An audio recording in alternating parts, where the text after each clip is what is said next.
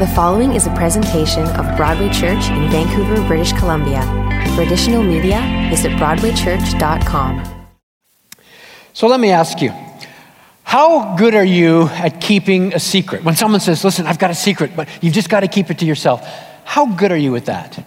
I had someone say to me a while ago, listen, Darren, I am totally good at keeping a secret. It's the people I tell them to who aren't good at keeping secrets. Can I let you in on a secret? The mission of Broadway Church, now this is just between you and me. Don't tell anyone else. The mission of Broadway Church is to produce fully devoted followers of Jesus. That's not the secret. We all know that. We highlighted that last Sunday as well. But here's the thing. That's our mission.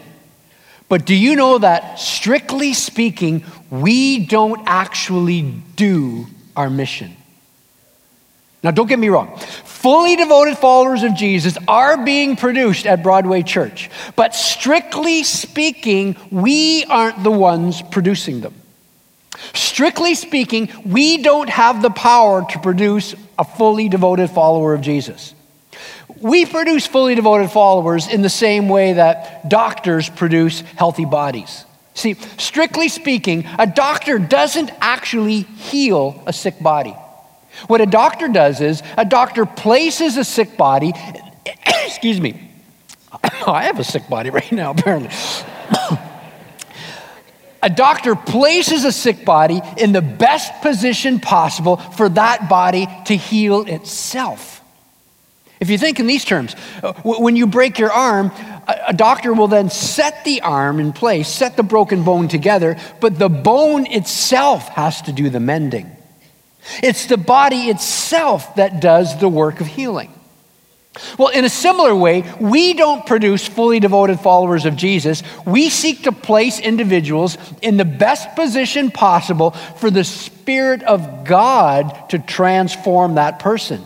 It's the Spirit of God who does the work of transformation. Now, the Bible clearly teaches this. I've given you a couple passages on your outline this morning that you can follow along with. Look how the Apostle Paul describes this dynamic in the Bible.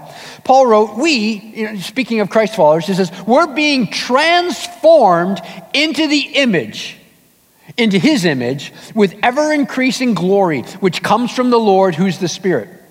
So what Paul's saying is, listen, we are always being transformed, and it's an ongoing thing. It's ever-increasing glory. It's not an instant thing. It's this increasing glory. What does the glory mean? It means with ever-increasing power, with ever-increasing perfection. We're ever-increasing in God's image being displayed and revealed through us. And all of this comes from the Lord, who is the Spirit. All of this meaning the whole process and the glory itself all comes from the Spirit of God.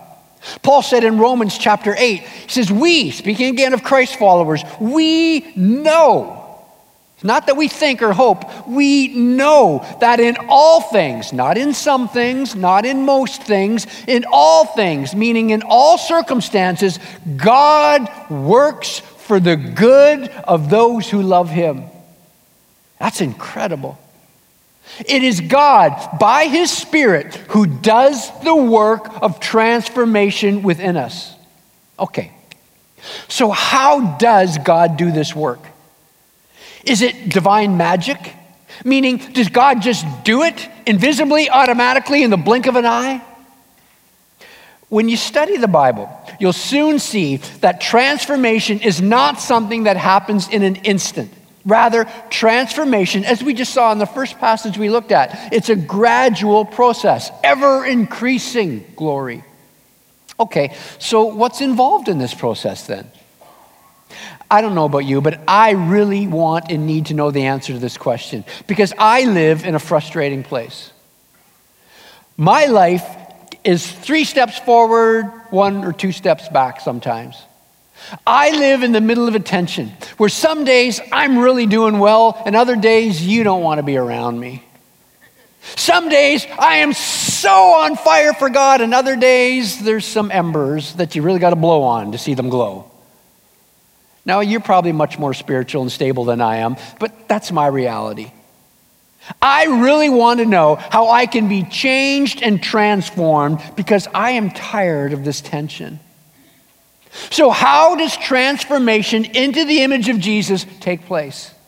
What does it look like to follow Christ with a heart that is still prone to wander? These are the questions we're seeking to answer this summer at Broadway in a series we've entitled The Pursuit. It's a series dedicated to looking closely at the life of one of the most famous individuals in the Bible, David. Now, David was a guy who was prone to wander, yet nonetheless he pursued God. Well, Darren, how do you know he was prone to wander? Because his footsteps were written down in the scripture.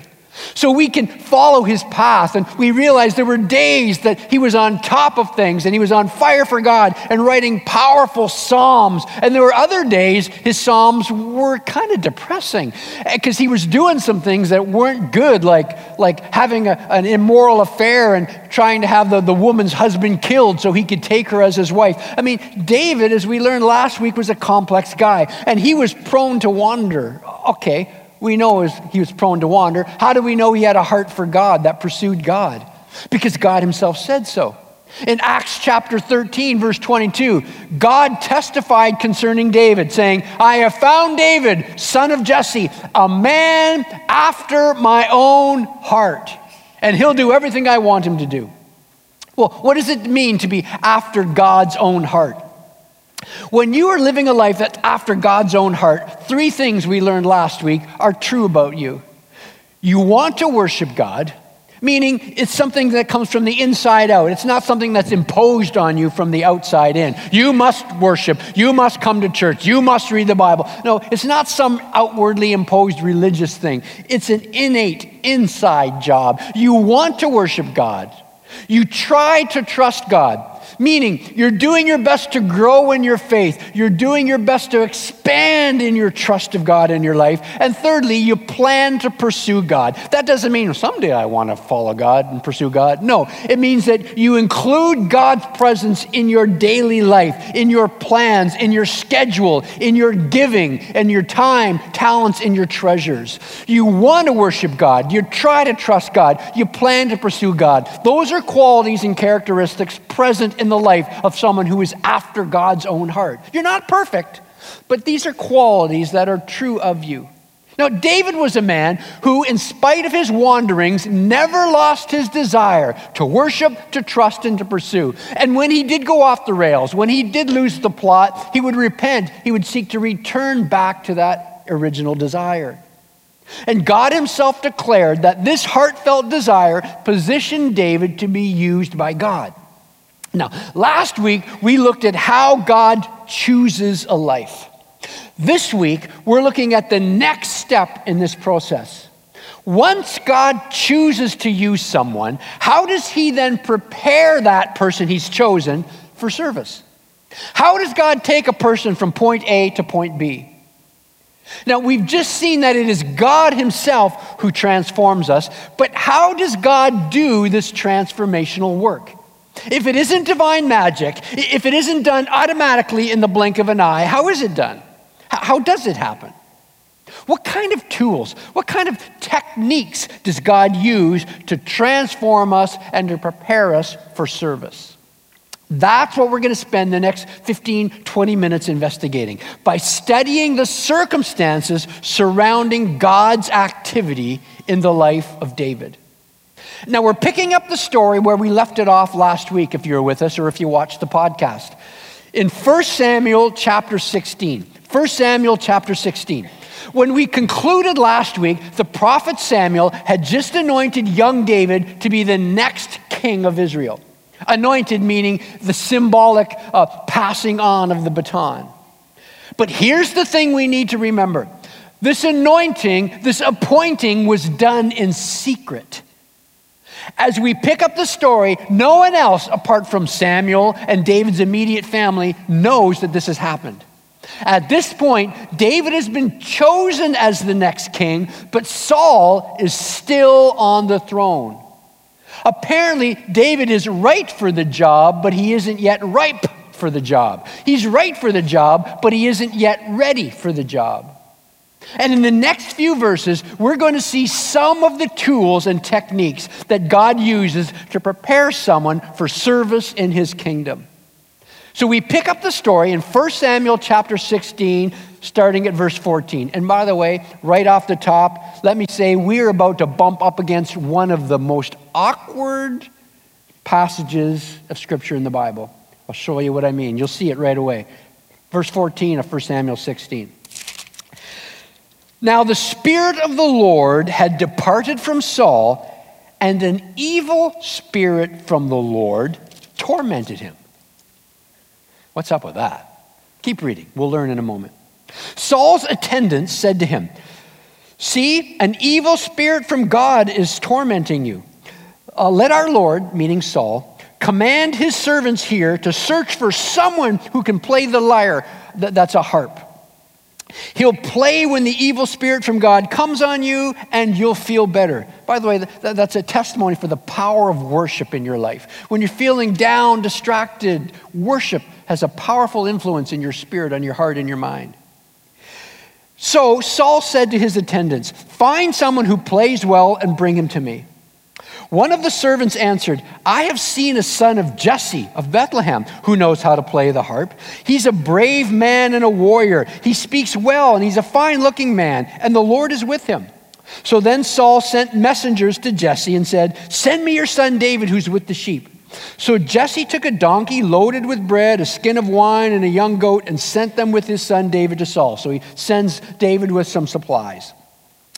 David came to Saul and entered his service. Saul liked him very much, and David became one of his armor bearers, that is, one of his workers. Then Saul sent word to Jesse, saying, "Allow David to remain in my service, for I'm pleased with him." And whenever the Spirit from God came on Saul, David would take up his harp and play. Then relief would come to Saul. He would feel better, and the evil spirit would leave him. Now, in this strange passage, we see the first tool in God's transformational toolkit, a tool that we've actually already interacted with in this series. That is his sovereignty. God's sovereignty is the first transformational tool that God uses to prepare a person. See, King Saul had long been living in disobedience to God. And after years of warning and waiting, God finally removes his spirit from Saul. God removes his divine protection from Saul's life. And as a result, Saul was apparently experiencing some form of demonic harassment. Now, this appears to be not full-blown possession. It appears to have been a condition that would come and go. And something that would seem to help when Saul was feeling agitated was the soothing strains of a harp. So the call went out across the kingdom for someone who could play a mean harp. And that's where David and the sovereignty of God comes in. Remember the verse we read a few moments ago? It's on your outline, Romans 8. "And we know that in all things God works for the good of those who love him, who've been called or chosen according to his purpose." When God sees a heart that is open to him, when God sees a heart that is pursuing him, God sovereignly arranges circumstances to bring about God's desired results. As your outline says, just like God sees beneath the surface, God also works behind the scenes. Just like God sees beneath the surface, God's also working behind the scenes. It's been said that at the most, there's only 6 degrees of separation from any two human beings on the planet. 6 degrees, meaning you know someone who knows someone who knows someone who knows someone who knows someone who knows President Trump. Or the Queen of England, or insert name here. You know, there's only at the most 6 degrees of separation between any two individuals on the planet. This is exactly the dynamic that God used in David's life 3,000 years ago. Saul had a situation that required someone who was good at playing the harp. And one of Saul's employees says, "Hey, I know a guy who's a good harpist. His name's David. His dad's name's Jesse. In fact, he's from Bethlehem, not far from here." And God used that connection to bring David right into the king's palace. God used that connection to allow the secretly appointed future king to live and work with the unsuspecting present king. This arrangement allowed David to study up close and personal what being the king of Israel would involve. This arrangement allowed David to take notes while he was playing notes. See what I did there? That was pretty good. Come on, admit that. That's pretty good. Now, I know it's too late. It's too late. I work hard for you people. Now, we can't move on from this passage without addressing the proverbial elephant in the room. What exactly is verse 14 saying here? Now, the Spirit of the Lord had departed from Saul, and an evil spirit from the Lord tormented him. What's up with that? Does God have spirits that are evil? Now, Scripture is quite clear regarding the nature of God. The Bible says that God is holy. The Bible says that God is light, and in him there is no darkness whatsoever. So then, what does this verse mean? This is an example of what's called a Jewish idiom, meaning it's a poetic device used by ancient speakers, ancient writers, ancient thinkers. It was a bit of a mental shortcut, if you can think in those terms. It worked this way. Yes, years ago, like now, they understood that strictly speaking, the evil spirit did not come directly from God. Yes, they understood that strictly speaking, it was the devil who sent the evil spirit. But they also recognized that ultimately, because God is sovereign, ultimately God allowed this to happen. So in their description of the event, they just would kind of make a shortcut. They would cut out the middleman and just call it an evil spirit from the Lord. There's an old story of an elderly lady. She was very poor, and she was coming to the end of the month when her check, her government assistance was running out, and she had nothing left in her cupboards. And she was praying in her kitchen, and her kitchen window was open. And there were some local neighborhood little kids in the summer holidays playing outside of her kitchen window, and they heard her praying. And they were always making fun of her faith. And they heard her praying, and she said, "Oh God, please, I need your provision. I need you to help me. I have no bread. I have no milk. I have no meat. I need your provision in my life." And they heard this, and they thought, let's play a joke on old lady Jones. And so they each went into their homes, and without their parents knowing, they snuck some bread, some meat, some milk out of their own cupboards. They put it all in a bag. They snuck up on her front porch. They put it on her front porch. They rang her doorbell and knocked on her door, and they ran and hid in the bushes. Dear elderly lady Jones opens the front door, and she looks in the bag, and she calls out, "Oh God, thank you. Thank you, God. You've heard my prayer." The kids jump out of the bushes. No, old lady Jones. God didn't do this. We did this. And she said, "The devil may have brought it, but the Lord sent it."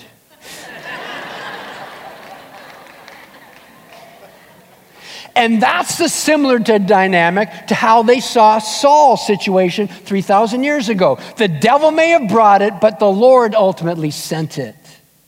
Okay, so how does God prepare a life that he chooses to use? How does God prepare a heart that he sees is pursuing him? Well, the first tool in God's transformational toolkit is his sovereignty. Just like God sees beneath the surface, God works behind the scenes.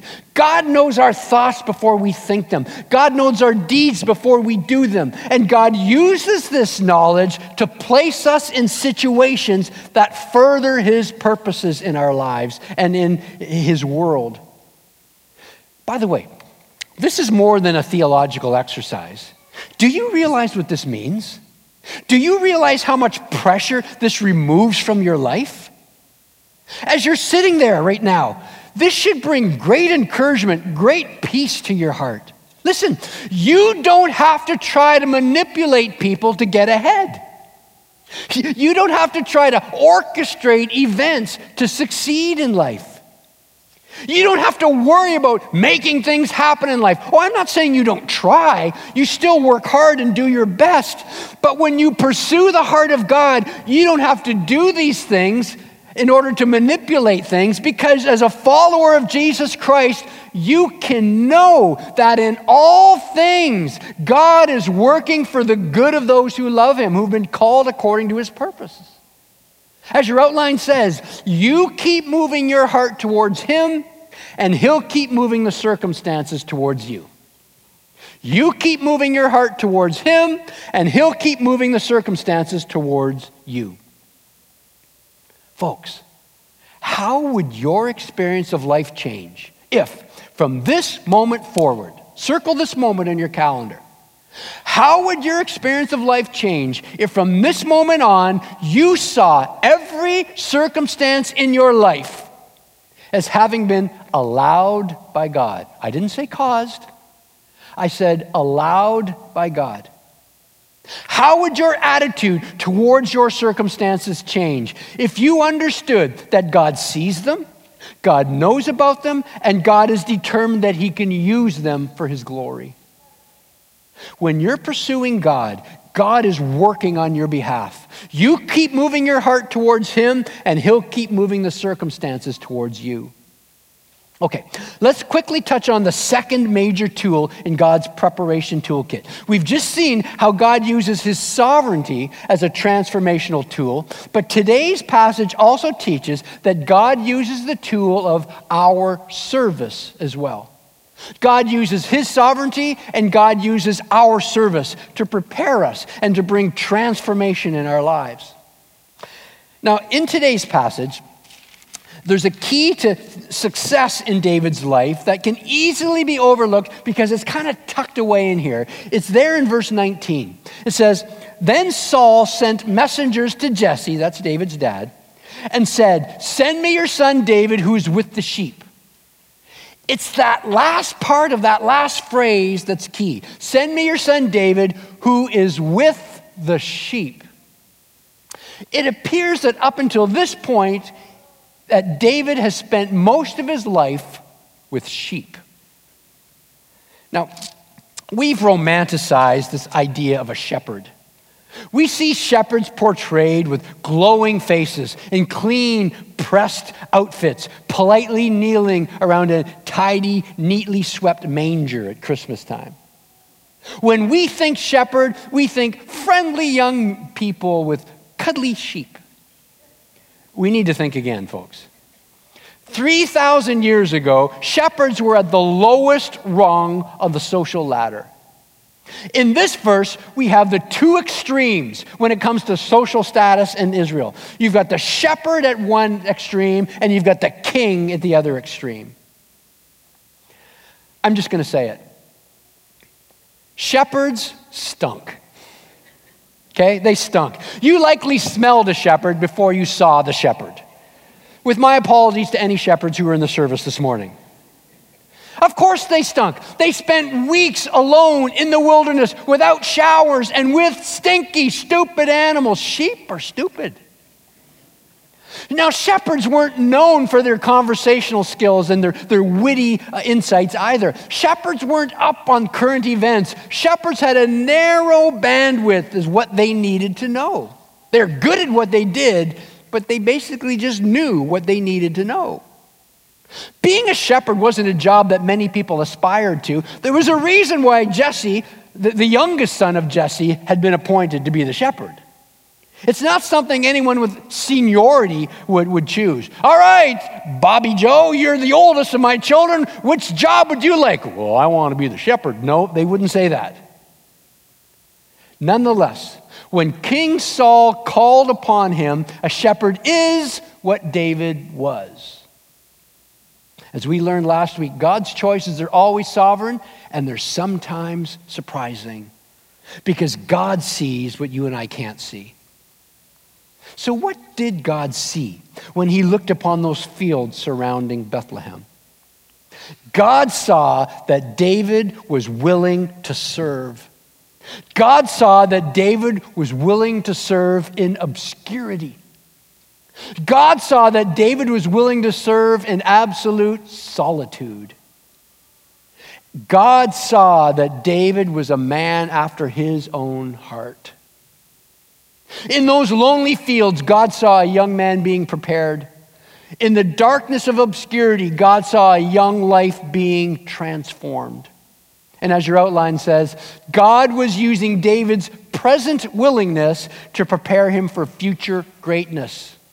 God was using David's present willingness to serve to prepare him for future greatness. Now, I've been to Bethlehem many times, in that area around Bethlehem many times over the years. And by the way, you can join me next time. March 2020, we're going to take another tour. Come with me. Let's tour Bethlehem together, or the region around it. I've driven through the fields where David wandered. Even today, it's a barren landscape, rolling hills of rock with small plants and grasses sprouting up here and there. That's an actual picture of the landscape right around outside Bethlehem. It's not a glamorous place, but against this backdrop, God was transforming his servant. Against this backdrop, God was preparing a king. David learned humility through his service. David learned to hear God's voice in that solitude. And David learned to play an instrument while alone with those sheep. And in his sovereignty, God used all of this to prepare David for his ultimate task. A couple weeks ago, my wife and I headed back to Ontario. We're from Southern Ontario, to participate in a wedding and to visit my parents and to visit her parents. And Jan's parents live up in the Bruce Peninsula, if you're familiar with Ontario at all, up Lion's Head, near the northern tip of Bruce Peninsula. A narrow finger of land with the Georgian Bay on one side and Lake Huron on the other side. It's beautiful territory, but this is actual picture the fields outside of my in-laws' home. They live in the top of a hill up from the water with just a couple houses around them, and they live right on the edge, and then there's just open farmers' fields for as far as you can see.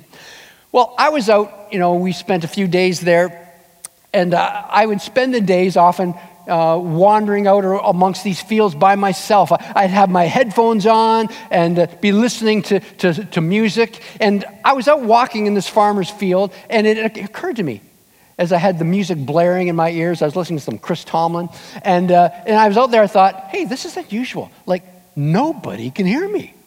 I'm in the middle of nowhere. And never in life am I in the middle of nowhere. When we live in the Lower Mainland here, there's always somebody around. Even in the middle of Stanley Park, there's somebody somewhere around you. And so I thought to myself, this is a neat opportunity. So as I'm walking out on this path in the middle of this field, in the middle of nowhere, I just started to belt out of the top of my lungs, singing along with Chris Tomlin on my headphones. It felt good. Have you ever done that? Just sing out as loud as you can. Some of you shouldn't. But anyway, just all of you should. Just at the top of my lungs, literally, I just belted it out. It did my soul good. I thought, this is great. Nobody can hear me. Except a couple of days ago, my wife said, oh, by the way, Darren, the lady across the street from my parents said, oh, I heard your husband singing out there the other day. When you think no one's watching, someone is.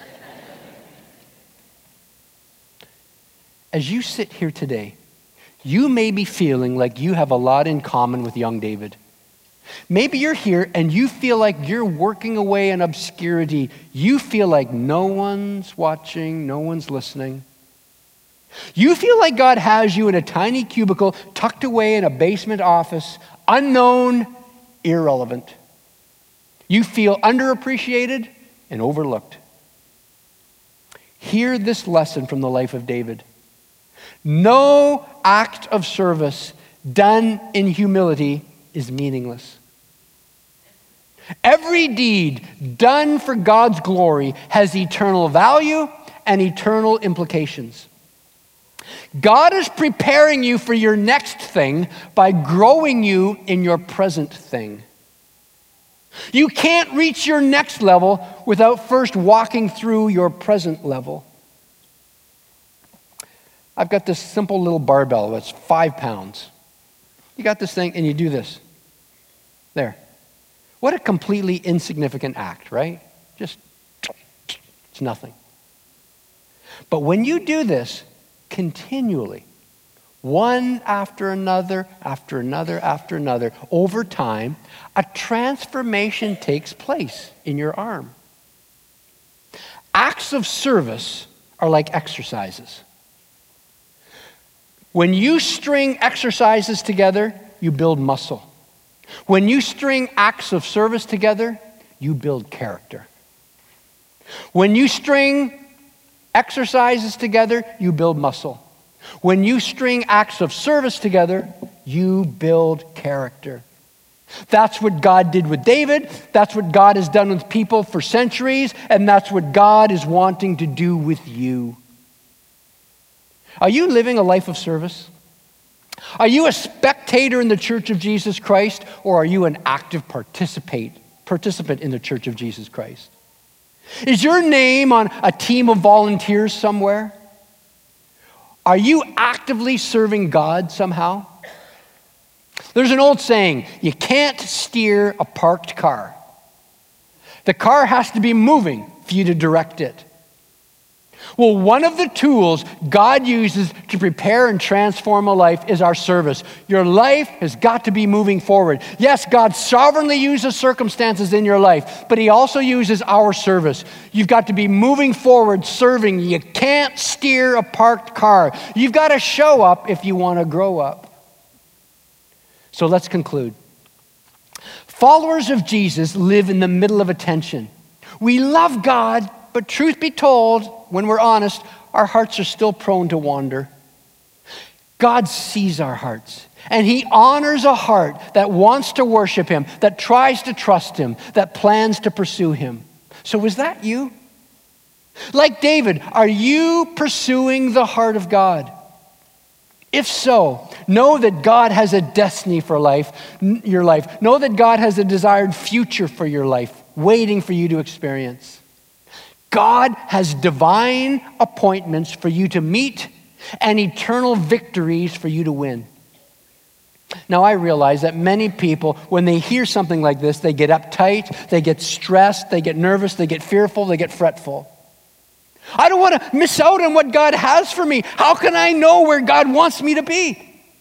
I want to be ready for everything that God has waiting for me. How can I know what God wants me to do?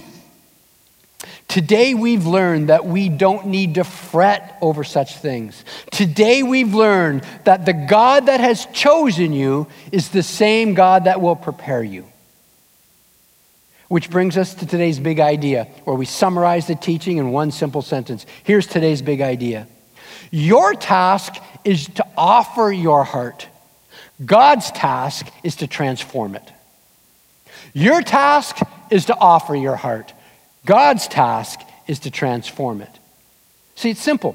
You pursue him, and he'll change you. Your task is to offer your heart. God's task is to transform it. You focus upon following him, and he'll focus on directing you. Your task is to offer your heart.